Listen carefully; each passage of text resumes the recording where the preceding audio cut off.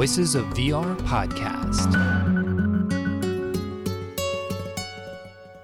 Hello, my name is Kent Bai, and welcome to the Voices of VR podcast. It's a podcast that looks at the future of spatial computing and the structures and forms of immersive storytelling. You can support the podcast at patreon.com/voicesofvr.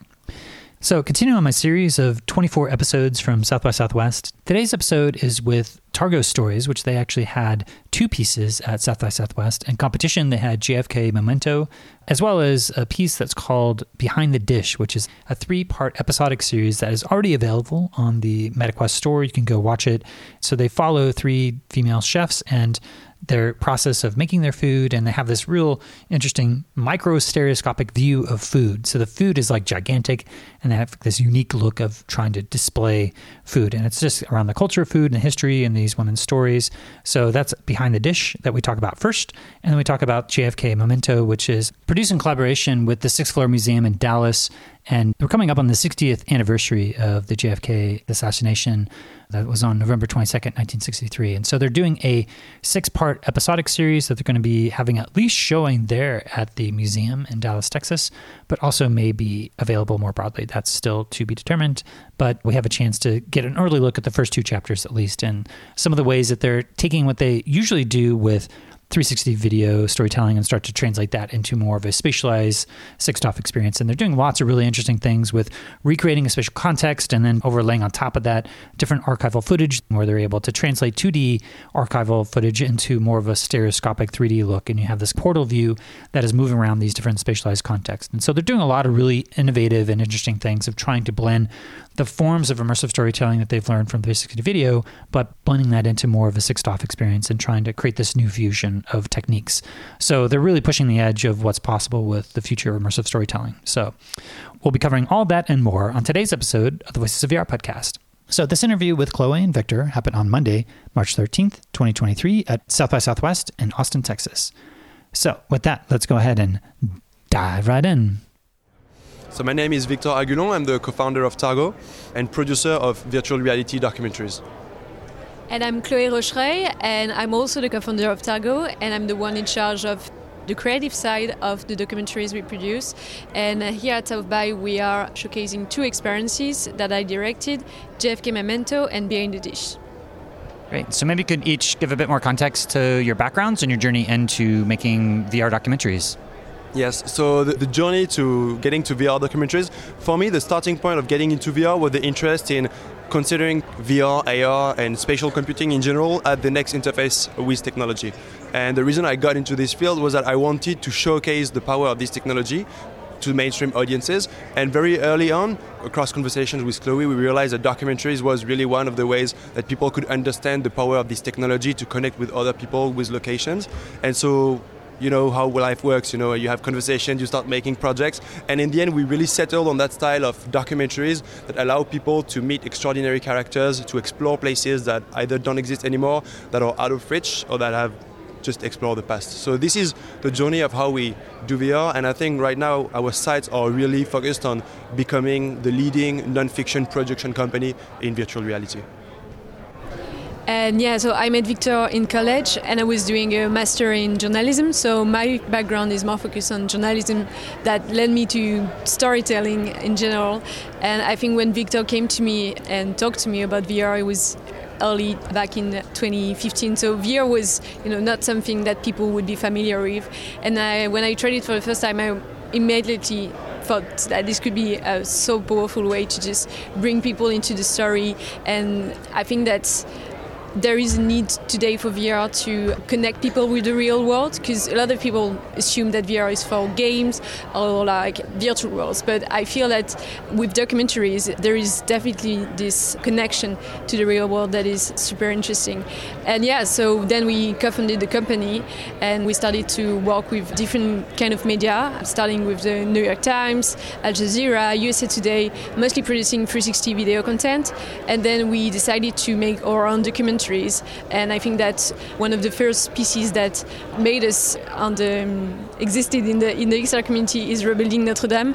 One of the first pieces we made with this specific format of like 20 minutes documentaries. And for this one, we had the opportunity to film inside the cathedral before the fire and then after the fire. So I think there was one of the first pieces that was really standing out. And then, of course, When We Stay Home. And those two got nominated at the Emmy Awards. And after that, we produced many more documentaries on mainstream topics to address mainstream audiences in VR. Yeah, you certainly have already quite a filmography of different pieces that have appeared at different festivals that we've crossed paths a number of times. And so I guess this time you have a piece that has already been released onto the Oculus Quest or the Quest store that people are able to watch with Behind the Dish, and then you have the JFK Memento. So maybe we can go with the one that's available so people can go watch that and then listen to up to the point, and then they can go and either decide to listen on or eventually see the JFK Memento. But let's talk about Behind the Dish. How did this project come about, and what were some of the technological innovations that you had to do to even produce some of this micro photography? Yeah, so the story behind the Dish is actually that food is one of these topics that we always wanted to talk about in VR. It has a sort of mainstream appeal. It's some of the most consumed content all across the internet, and we were really fascinated even with the shows on Netflix, Chef's Table. So there's something really culturally popular that we loved around food, and there had been nothing that had been done properly in VR on food. And even though we had groomed that desire to focus on food and gastronomy, we always found that the technology that was available at that time was not good enough to say something new around the food. So we really gathered and we kind of got together to brainstorm and think about all the ways we could showcase the food to make it worth watching in VR. And in the end, we kind of landed on this idea of creating a rig that would allow us to change the scale of food. So the idea will be that instead of looking at food as sort of something that you're about to eat on the plate, make it change scale, change perspective on it, and have it look like a sculpture that's 3 or 5 meters wide, and really look at it like a piece of art. And so that's the starting point of Behind the Dish. It was really this kind of switch of perspective on food that got us started, and that was something that we could only achieve in virtual reality. So the technical innovation on that side was probably one of the main driving forces on how we can tell the story around gastronomy. And then obviously the stories fell in place with the stories of chefs. Yeah, so when we had this amazing technology allowing us to show food as never before, we also had to find interesting stories that could really fit into a category of, we wanted to tell stories that would be compelling to everyone, and I think that the female chef came naturally to us because this is an industry which is widely male-dominated, and I think that with Targo we've always wanted to focus on people who are kind of extraordinary and special and unique in their own way. And I feel that putting a spotlight on the female chef was a way to just focus on stories that would be, full of challenges, of things that would be out of the extraordinary. And so we decided to focus on 3 female chefs in 3 different countries. One in France, Hélène Darroze, one in Japan, Yumi Shiba, and the 4th one, Deborah Ventres in Atlanta. And all of them, they obviously have very different stories, but they all face the same challenges in terms of, finding their own voice into this industry, and also facing an industry which is, as I say, male-dominated. So I feel that with their story, we obviously have this amazing technology showing these gigantic dishes, but then we also have this special connection with women who really make their own way and who had incredible stories. So blending the two really create this unique content and this special connection with the character that we love to do, with Targo. How did you find these 3 chef protagonists? Yeah, so I feel that at the beginning we wanted to showcase different kind of foods because we felt that different types of foods, such as sushi, soul food, or gastronomy food, would really showcase different kind of images, textures, reflection, and indeed, the 3 episodes are very different, from one another. And then we thought that we also wanted to, showcase the tradition, the culinary tradition all over the world. So it was not a documentary only on food and the food the chefs were creating, but also on the tradition, the cultures of the different kind of food we were showing all over the world. So then, of course, naturally, the 3 different continents, the US, Europe, and Japan, we thought about them because they're just appealing to everyone. And it's funny to see that at South by, they all want to see Japan because I guess there is something exotic in it. And then we find this chef who had amazing career, amazing journey, and especially, I mean, all of them really faced different challenges. And I feel that these three countries are a great mix of culinary tradition and amazing dishes that really look amazing with this technology. Yeah, the thing that was really striking to me is I watched them, I guess, I don't know if it was in order when they were made, but at least when they were showing up in the VR headset of the USA and the soul food, and then the Japan and the sushi, and then the gastronomic 6-star Michelin chef that's in Paris, France. And so just to have the history and the context and the way that the food is situated into a very specific location, I feel like it's a really interesting connection that you're making there between place and the power of VR to cover place and the ability to tie that into the different foods that emerge out of these cultural contexts. So I'd love to hear that process of trying to both cover the stories of individuals, but also the broader cultural context of how to tie all those different aspects of the place, but also the history of places. Yeah, I mean, it was super important for us because, like, of course, the macro shot creates this special connection. You feel like, you know, you're a small ingredients like in the middle of the plate, and you're almost like inside the hands of the chef. So it's very special to be there, but also being able to see the behind the scenes of how these dishes were created, from the local ingredients at the farmers to the kitchens, the back kitchen of the restaurant. I think this, we also wanted to show, you know, how we coming from ingredients to final dishes, as well as the biography of the chef and how they became who they are today. So these storylines just intertwined, these two storylines intertwined with each other during the episode, and I think it works well because there is this natural balance between the macro shots and the 360 environment. Yeah, I'd love to have you maybe elaborate on some of the different technical aspects of the camera, because I know that Canon came out with like a fisheye lens that you put onto like a DSLR camera that is like a high-end camera. Is that kind of the similar approach, or did you have to basically build something from scratch that is like a much smaller scale? Yeah, we did have to build something from scratch. At the beginning, once we had that idea, what if we made food look gigantic, we had to explore several options. The first thing we thought about was what if we did photogrammetry of the food. So the thing is, if you do photogrammetry of the food, you're going to have a very highly detailed 3D model, but you're not going to have all the reflections, all the smoke, all the detail that you want to see when you're like looking at the food and the things you're used to when you're looking at food in traditional like formats like TV. So the photogrammetry, quickly we thought that it was not going to be something that we could manage. Then we looked at ways to kind of like create what we call hypostereo, which is basically reducing the distance between people's eyes to change the sense of scale. Put simply, because it's a bit technical, but put simply, our sense of scale today is defined by the distance between our eyes. It's called the interpupillar distance, and in average it's 64 millimeters per person. If you change that scale, if we decrease that distance, you will have the sensation that everything around you is larger, because that's how we perceive depth. And so what the camera does to realize when you're looking in VR headset is that it decreases that distance to a point where you have actually just 1 centimeter between your two eyes, and that's what gives you the sense that, you know, the food is scaled 5, 6 times, 7 times. So that's how we play with the sense of scale. But to do that, when you want to put like two cameras at 1 centimeter distance, you can't put them together like too close, because when you think about the body of the cameras, it's too big. So what we had to do, we worked with German studio, we worked with lots of consultants, stereographers, to actually assemble and create a technology, a rig, that would allow us to create overlap between the cameras. And this is a technology that's used in Hollywood in studios.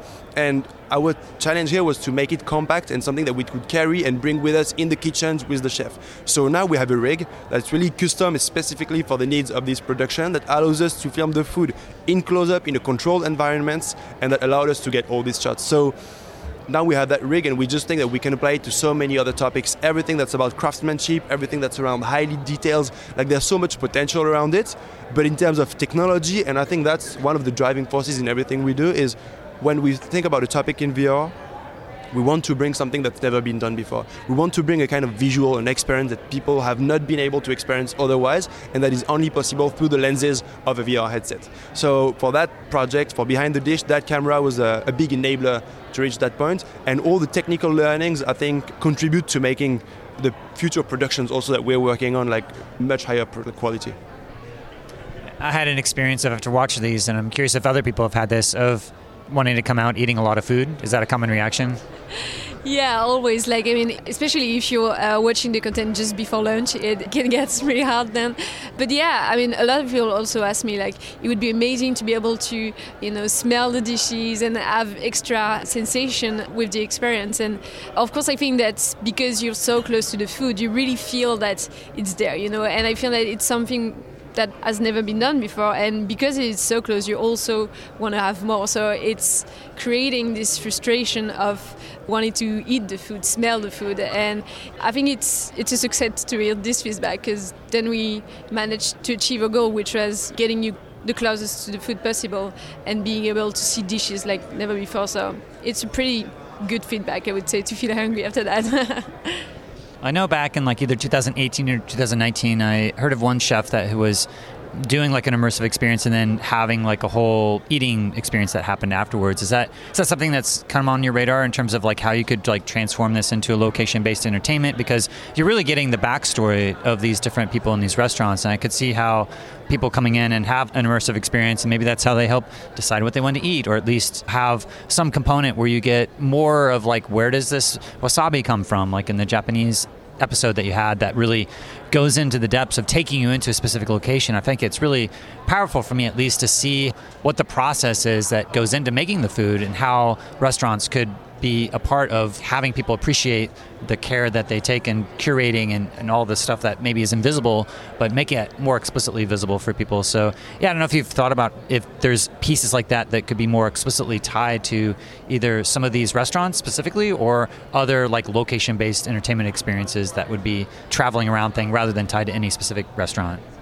Yes, I think regarding the distribution landscape in VR, it's evolving very quickly. And what is so interesting, and now we see the emergence of all these domes, all these kind of planetariums that get repurposed into create like distributing narrative content.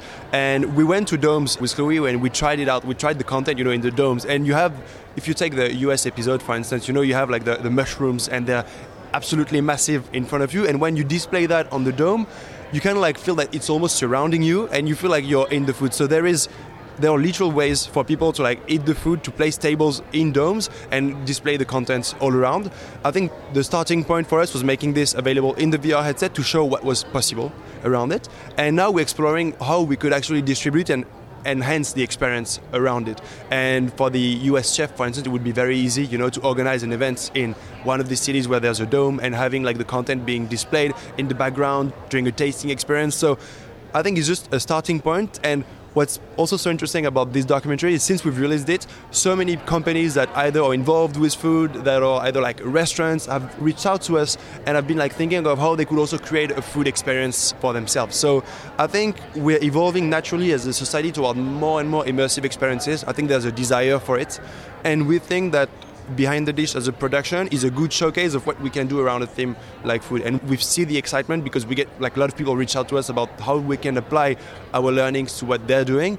And so it's definitely exciting. We haven't found a way today to do it, but in the next year, in the next 18 months, it's realistic to think that there's going to be a tasting experience where you have all the food that's around you based on Behind the Dish or on a spin-off content. Yeah, and what has been the reactions to this piece so far, now that it's been out on the Oculus, I keep saying Oculus, but it's MetaQuest. It's still the Oculus to me. So, but what's been some of the reactions so far? Yeah, well, I mean, the reactions were amazing, especially showing it at South by. It's great to hear like real comments from real people, because in VR it can be quite frustrating to not having feedback because, of course, like you can't really put comments or discuss with the people. So the feedbacks were amazing, and I feel that a lot of people are coming out from the experience telling us, wow, the imaging are outstanding, like the quality of the images are incredible. And a few years earlier, people were coming out of the experiences and were like, yeah, it was good, but a bit blurry, So no, we don't really have these feedbacks anymore, which is good because we're improving the quality, of course. And I feel like the macro shots are also something that people have never seen in VR before. So it's definitely something that lets a mark on you. And yeah, here people are very interested into the Japanese episode, and I feel that people coming from Asia are more interested into the French episode. So it's also interesting to see, what kind of interest we have regarding like the people watching the experience and where they come from. So a very interested feedback, and we're amazed by the people just discovering our experience is absolutely amazing. Yeah, I thought they were all really strong episodes. And for me, the USA episode about soul food I think it had a lot of really powerful emotional arc as well, just hearing that story and the history. And yeah, I just thought it was really, really well done. And I'm curious if you had a chance to actually show it to some of the chefs, and what was it like for them to start to see their food in such a new perspective? Yes, so we haven't been able to show it in person to the chefs that are in Japan and in the US, but we shipped them a headset and they saw it. And some of them were used to having their food being filmed, but I think seeing it like this, they were all completely impressed by the technology, because think of it like already when you know VR, you're impressed by this because I think it's a technology that feels really new, but when it's your food and you don't know anything about VR and it might be your first touch point with VR, they were completely blown away. And for the chef that's in Paris, we went there, we showed it to the entire team at the restaurant, and they were all also blown away, because even if they've been on many shows, especially in the Michelin starred restaurants, like they've seen their food many times on camera, but something like this, they had never seen it before. And it was also very powerful for us to see that, the people that we filmed had such impressive reaction to the food and to the content. So it was very rewarding, even as creators, to show that we're not doing something that only talks to the people in VR community, but that really speaks to everyone. And just to add on to what Chloe was saying about the reception and what we've learned about the feedback we got, I think it's the first time we do a documentary that's also very entertainment focused and that is such on a universal topic, and there's no sort of side note to it. I think there's these documentaries are about food. I think they're very uplifting, all of them. They have all of a very positive message, and everyone can relate to them. I think it's the first time for us to be able to do a documentary which is a bit more light-hearted like this one. So it's a very satisfying experience also to kind of bring that much joy into people's lives through a content like this. So that's been one of the learnings for us. And back to your question regarding the chef's reaction, they were really impressed by, even for them, seeing that amount of details on the food and, seeing the hand, seeing the detail, the precision. I think that makes sense, especially in the Michelin star one, where, they use the tweezer, that things just to place the flowers very specifically on the plates. That's a very satisfying experience, even for them to look at their craft this way. Yeah, well, I just want to say that I really enjoyed these, and they are available, so I highly recommend folks go check them out, because I think it's one of those episodes that I think you could probably show to a broad range of different people and help also introduce the power of VR to folks, because it gives them a new perspective on food and also telling these stories. But maybe let's go on to the other piece that you have here, the JFK Memento. So maybe you could give a bit more context for how this project came about. Yeah. So I think it ties back to what we do as a company, which is trying to speak about topics that people can relate to. So the food is a good example, and I think JFK Memento is really a second good example for this, because this year we're 2023, and this is the 60 years commemoration of the assassination. And one of the big learnings we've had as a company in the past years is that with VR we can make people travel across time, and we can put them back into places that don't exist anymore, and we can give them emotions and understanding about events that happened in the past. And so for JFK Memento, the goal here was really to try to allow people to dive back into 1963 to understand what happened on that day. And one of the starting points on this was collaborating with the Sixth Floor Museum. When we had the idea, we reached out to them very early on to kind of present them our idea of doing a documentary around the Kennedy assassination and the investigation that followed. And so we got in touch with them, we presented them our idea, and we realized that they had a huge amount of collections, films, photos, pictures, archive, materials that were related to the assassination and the investigation. And we just thought that, this was such a great starting point for us to kind of base a documentary of it. And so the goal of this documentary is to allow people to live and to explore the 48 hours that follow basically the moment when Kennedy was shot. And the goal is to really tell it through the eyes of some of the witnesses of that day, some of the detectives, the journalists, but mainly to kind of base it off the archives, the films, the photos that are reprojected in 3D and give you a spatial understanding of the events. Yeah, I thought it was really quite effective because, while I've seen the Zapruder film and some of the other shots, I didn't have a broader sense of the other geographic context. I could go into Google Earth VR and see it, but I don't know all the different spaces, but I felt like it's able to give me that broader spatial context of that event, because you're doing a lot of compositing or, creating this collage-like effect of creating and setting the broader spatial context, but then overlaying a 2D film that is like a window, but then also within the 2D film, you're giving a spatialization in that. So it's like a window into 3D of what happened, but you're able to, I guess it's like our fovea is able to track at a very high resolution area, but you're able, all the rest of our eyes, it is more of a blurry. And so in that kind of a metaphor, you're setting the larger context of the eye, but then having this kind of a fovea specific area, which is the the archival footage that's overlaid and animated and moved. And so I thought it was a really interesting compositing technique. I'm not sure if you've used that specifically thing before, where you're having an existing spatial context and overlaying some of the 2D images like that. But I'd love to hear your process of kind of using that as a conceit to help ground people into that place and time. Yeah, I mean, what you're saying about, specializing and having this spatial understanding of the event was very important for us, because we realized that, when you're watching the films and photos, you usually don't understand the context surrounding like these photos and where they've been taken and what was the sequence was. So we felt it was important for this documentary to be able to stand in the exact position from where these films and photos were taken. And then, of course, we thought about how should we integrate this photo, and we realized that so we have different techniques to make sure that these photos bring this spatial context to the story. And of course, there is these kind of billboards, 2D billboards all around the place, and these are people extracted from the films and photos that we put onto the plaza and inside the Texas Depository to give you the understanding of what was the atmosphere of the event when it happened. And then we've thought a lot about what should we do with the videos, because we first thought that it could be good to have different layers inside the videos and reproject them onto the environment. But then we realized that if we break the frame of the video, you kind of lose this connection with the film. And I think that there is, an emotional connection with the films and the entire frame of the film, which is important to just understand the context. And I think it's way more powerful to have the entire frame than just different layers. So we mix these two approach of the films and photos, and the films and photos are really the connection between all the sequences and all the witnesses. It's really the visual effect that's just lead you through the experience. So we thought would be our core effects in the experience, to just make sure that people, of course, are in a 3D experience, but they connect to the event with the real material that was taken that day.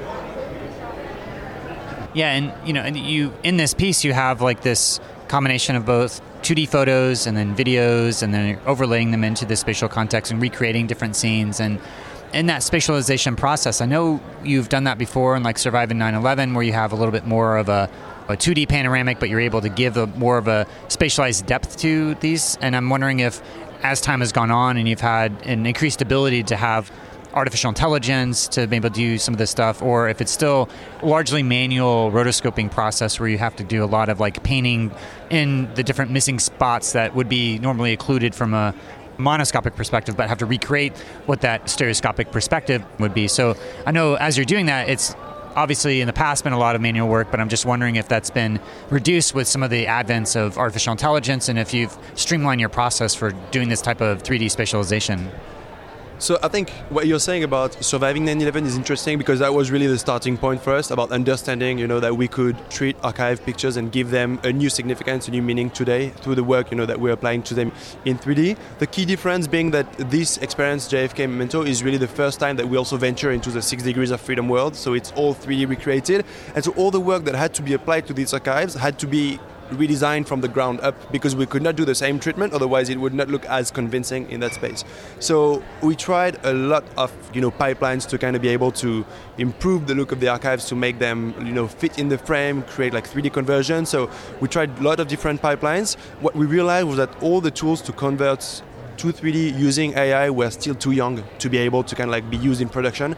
They would look good for 80% of the frame, but the remaining 20% would be impossible to do by hand, and then we will have to do the entire process manually. So I don't think we're there yet for that use case. I think it's maybe a matter of 2 years before we can use that in production, really. But we've used AI as part of the process to kind of clean up the pictures, to remove all the noise, all the grain. So all these kind of scratches and stuff, the AI has been really good at it, but it requires also some kind of heavy monitoring to make sure that it doesn't alter the source media.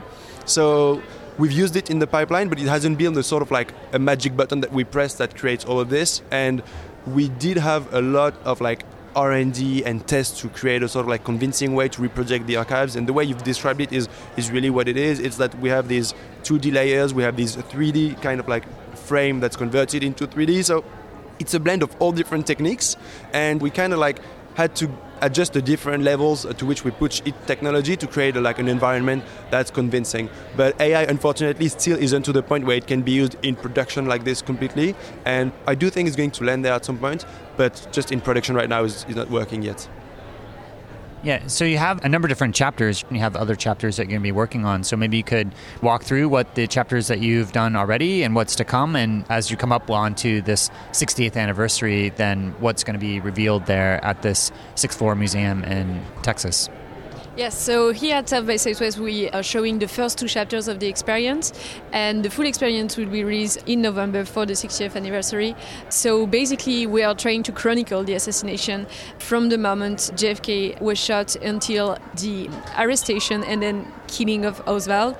I'm a bit spoiling the experience right now, but So the first 2 chapters are really about the assassination, and the first chapter, and they're all told by witnesses who actually saw the events or participated into the investigation. So the first chapter is happening on Dealey Plaza.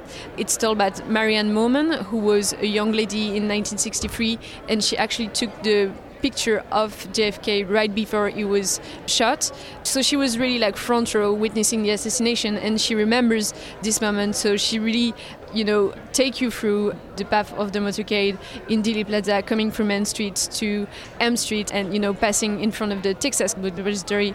So she was wonderful because she remembers very vividly that day, and it was very powerful to hear her testimony and be able to just dive into their memories, really. So the first chapter is that, so you really follow the motorcade. And of course, we didn't want to show any graphic or violent content, so the archives and film photos don't show any of this graphic content. And so the second chapter is happening in the Texas Book Depository, which is the building from which Oswald shot, and it's told by Helmut Boy, who is actually the last living detective who worked on the investigation. So he's telling you how the police got to the scene, how they searched the floor, and this 6th floor, which is now the museum at Dealey Plaza, it was full of boxes. So you're among the boxes and you're searching the floor with the detective. We have some archive photos reprojected, and they actually found the rifle and some of the shell casings on that floor.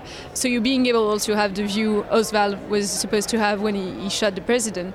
So we're leading you through this search, and the end of these 2 chapters are when some of the policemen realize that there is an employee missing of the Texas School Book, which is, of course, Lee Harvey Oswald. So the next chapter is going to be about how they arrested Oswald and how they searched his houses and understood, who was this guy who was living in the Soviet Union. So it's all about the investigation, how the detectives gather evidence. And the last chapter is going to be at the museum in 2023 with the curator of the museum, Stephen Fagin.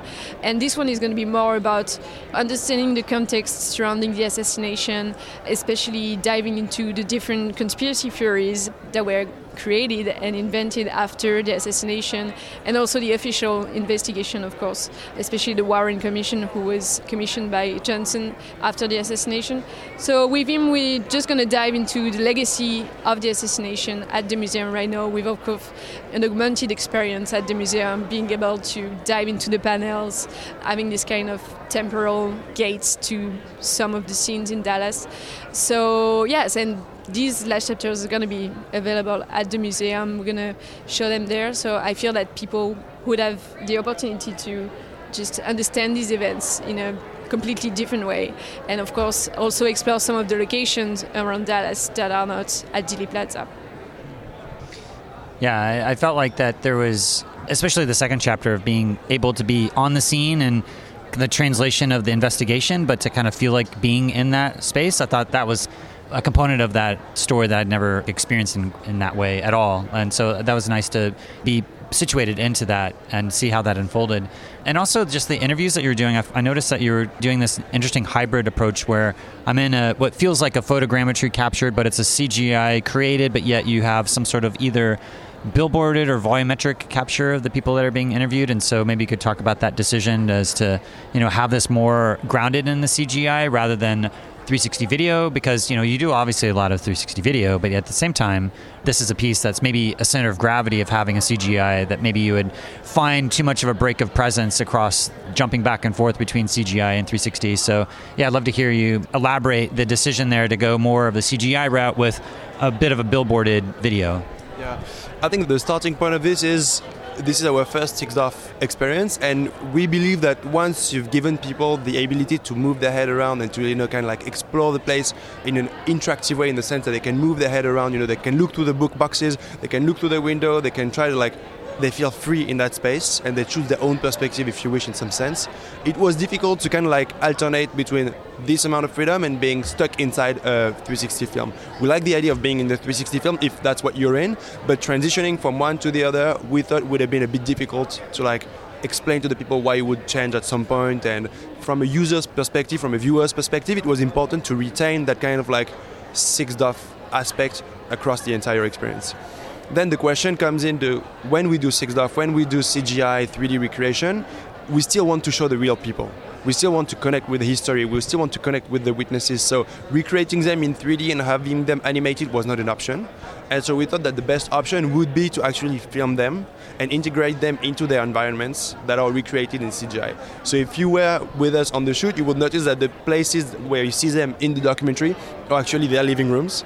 And we filmed them in a green screen setup in their living rooms, but then we recreated the entire setup in VR. So it's kind of a weird experience to go through, but in the end, we just wanted to have the ability for the moments that you have them on screen to just see them in person, having them moving naturally. Every detail of it is so important because you can't have an experience that's only about the location. It has to be about the people who lived through these stories.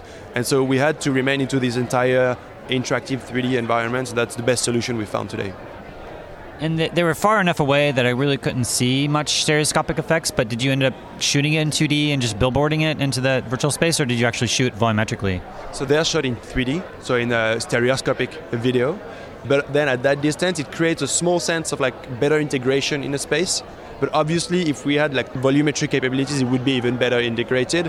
When we started that production, that technology was not yet available, and in terms of performance, we thought that the danger is always to kind of end up in a sort of zone where it looks unreal. And this is the best way to have people looking real. So it's always trade-offs that you have to make, especially when you're doing 3D. But in that sense, the most important element for us was that connection with the real people, feeling like they're alive in front of you. And that definitely was the best choice. Is this the first 6DoF piece that you've been a part of helping to direct and produce? Yeah, absolutely. So it's the first 6DoF experience. We've done a lot of 360 stereoscopic video at Targo. And I feel that there is a certain kind of topics that are really powerful into this kind of content, and some topics are better in 360 video, and some other topics are better in 6DoF. So I feel that there is no one or the other, but it's more for example, for Behind the Dish, it would have been impossible to have this connection, being able to be in the environments, being able to see the food as it is in 6DoF.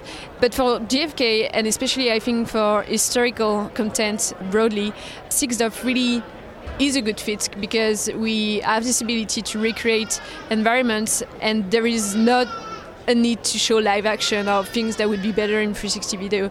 So I feel that it was great to work on a 6DoF project, and I feel that working in 360 video is also super powerful for other topics. But for this one, being able to just recreate the location as it was in 1963, it's something we couldn't have done in video. So it was just a natural way to do it in 6DoF because there was this need to be back in time and to recreate this location very accurately. So it was a quite natural choice for us to do it in 6DoF. And just to add on this, because I think when we did that transition to 6DoF, the question was also how interactive does a piece like this has to be. And at the beginning, we had a much more interactive approach. You could grab some of the objects, so obviously not the rifle, not anything that would be kind of sensitive in terms of narrative. But maybe you could have grabbed some books here and there. And there was we had an approach which was much more focused around recreating the investigation. Maybe you could take some of the pictures that the police took. So we did some iteration and tests around it, and then we really realized that our type of documentaries, our style led really in documentaries, and that means a linear editing.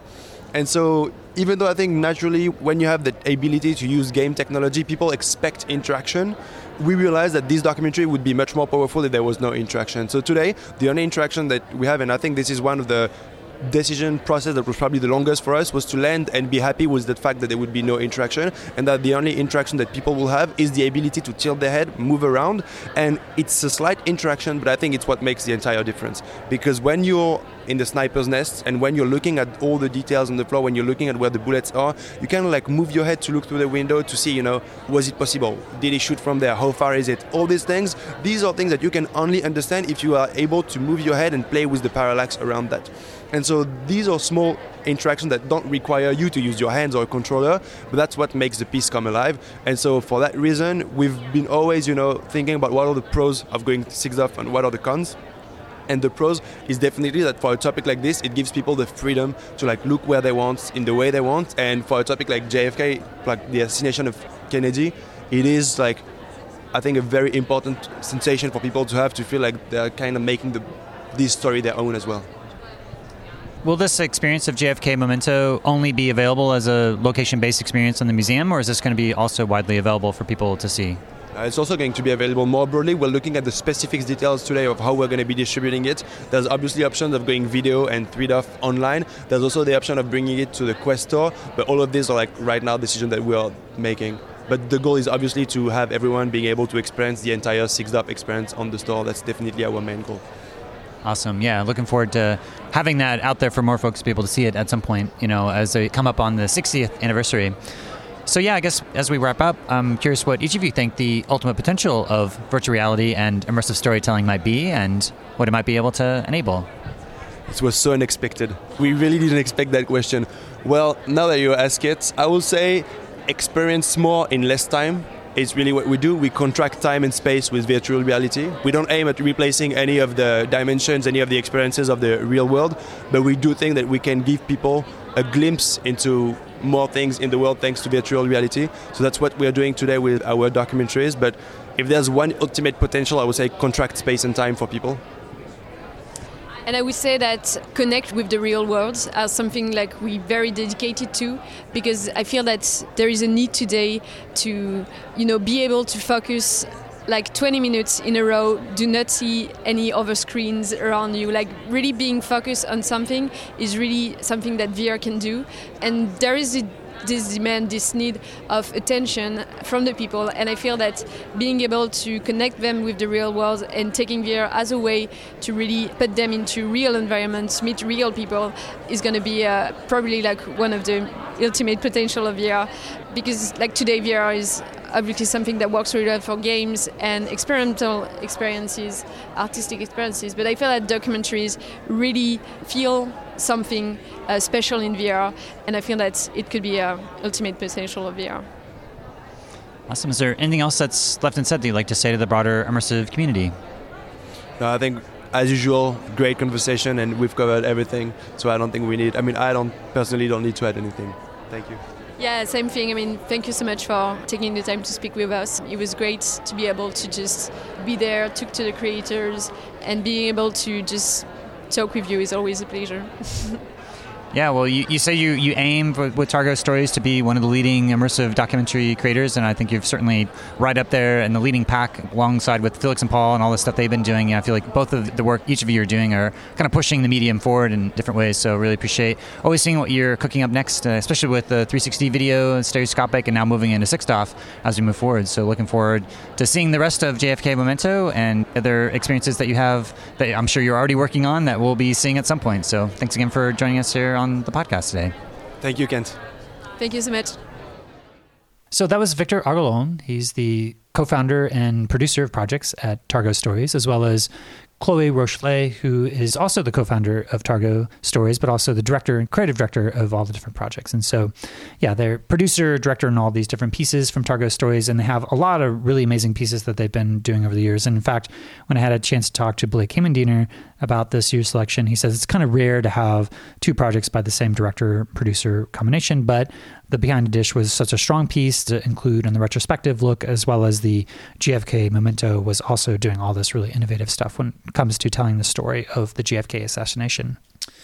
So I have a number of different takeaways about this interview is that, first of all, Well, Targo Stories is aiming to really be pushing the edge of 360 video immersive storytelling. And I think year after year, they continue to innovate with the structures and forms of storytelling. And I'm really glad to see them moving into 6DoF experiences to see how they're able to create these new fusion of techniques. And so they, for doing an interview for the different subjects in JFK Memento, they ended up actually creating a photogrammetry 6DoF experience of these different places. And they would shoot in that same location with 360 video or with a stereoscopic lens. And so you have the spatialized view of them, but they're far enough away that it kind of feels like a 2D billboarded experience of them anyway. But it's a physical capture of their embodiment, but in the environmental context of their world. And so they're fusing these different techniques, also doing lots of fascinating things with taking 2D photos and images and creating like a whole 3D rotoscripting process where they're able to create this stereoscopic effect by, filling in the gaps of what would be occluded from one of the eye or next, but to just give this sense of space and depth.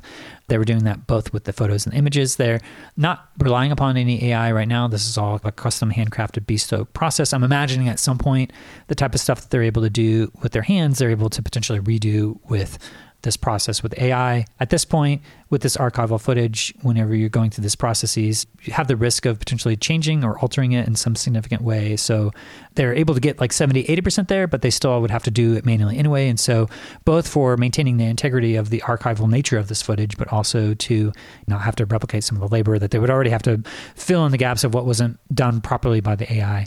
But this is potentially a type of process that in the future that will be more widely distributed, but they're at the bleeding edge of trying to push forward what is possible. So they're able to create the spatial context of what happened with the assassination. And I'll be curious to see what the next 4 episodes go into arresting Lee Harvey Oswald and to go into some of the different conspiracy theories, because, there's a lot of stuff that actually hasn't been published about what actually happened with that and all the different conspiracy theories that have come up. They're going to be covering that as well. But it's done in collaboration with the 6th Floor Museum that was happening in Dallas, Texas, which you can actually see from this point of view and have folks come in and have this whole history around that. And they kind of take you into seeing that a little bit when you're in this immersive experience. So it creates a piece that could be shown on site and be able to see it, but you could also see it at home, but then still have the desire to go see all the additional information and context at the museum. So yeah, really interesting to see how they continue to push the structures and forms forward. They did the Surviving 9/11 piece that also was very innovative and have a whole breakdown of that piece as well with them. And also just their whole series of Behind the Dish, I think just really solid storytelling in each of these different character portrayals, and to both highlight their process of creating food, but also to dig into more of the place and location that's unique to how this food is being made, like going up into the hills.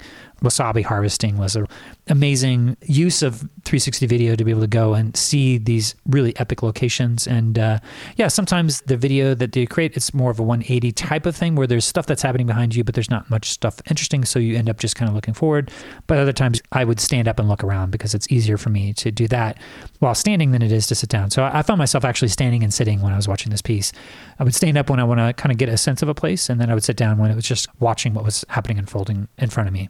So the Behind the Dish is something that you can go watch and check out, and I highly recommend doing that. And then, the JFK Memento, we'll see if that comes out. But they have aspirations of being leaders of immersive storytelling, especially with 360 video, and also now getting into 6DoF storytelling. And so, definitely keep an eye on what Targo Stories is doing with these, because, both Victor and Chloe are really pushing, having a lot of these different innovations that they're doing that are really pushing the forms of storytelling forward.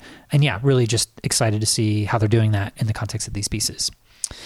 So that's all I have for today. And I just wanted to thank you for listening to the Voices of VR podcast. And if you enjoyed the podcast, then please do spread the word, tell your friends, and consider becoming a member of the Patreon. This is a listener-supported podcast, and so I do rely upon donations from people like yourself in order to continue to bring you this coverage. So you can become a member, donate today at patreon.com/voicesofvr. Thanks for listening.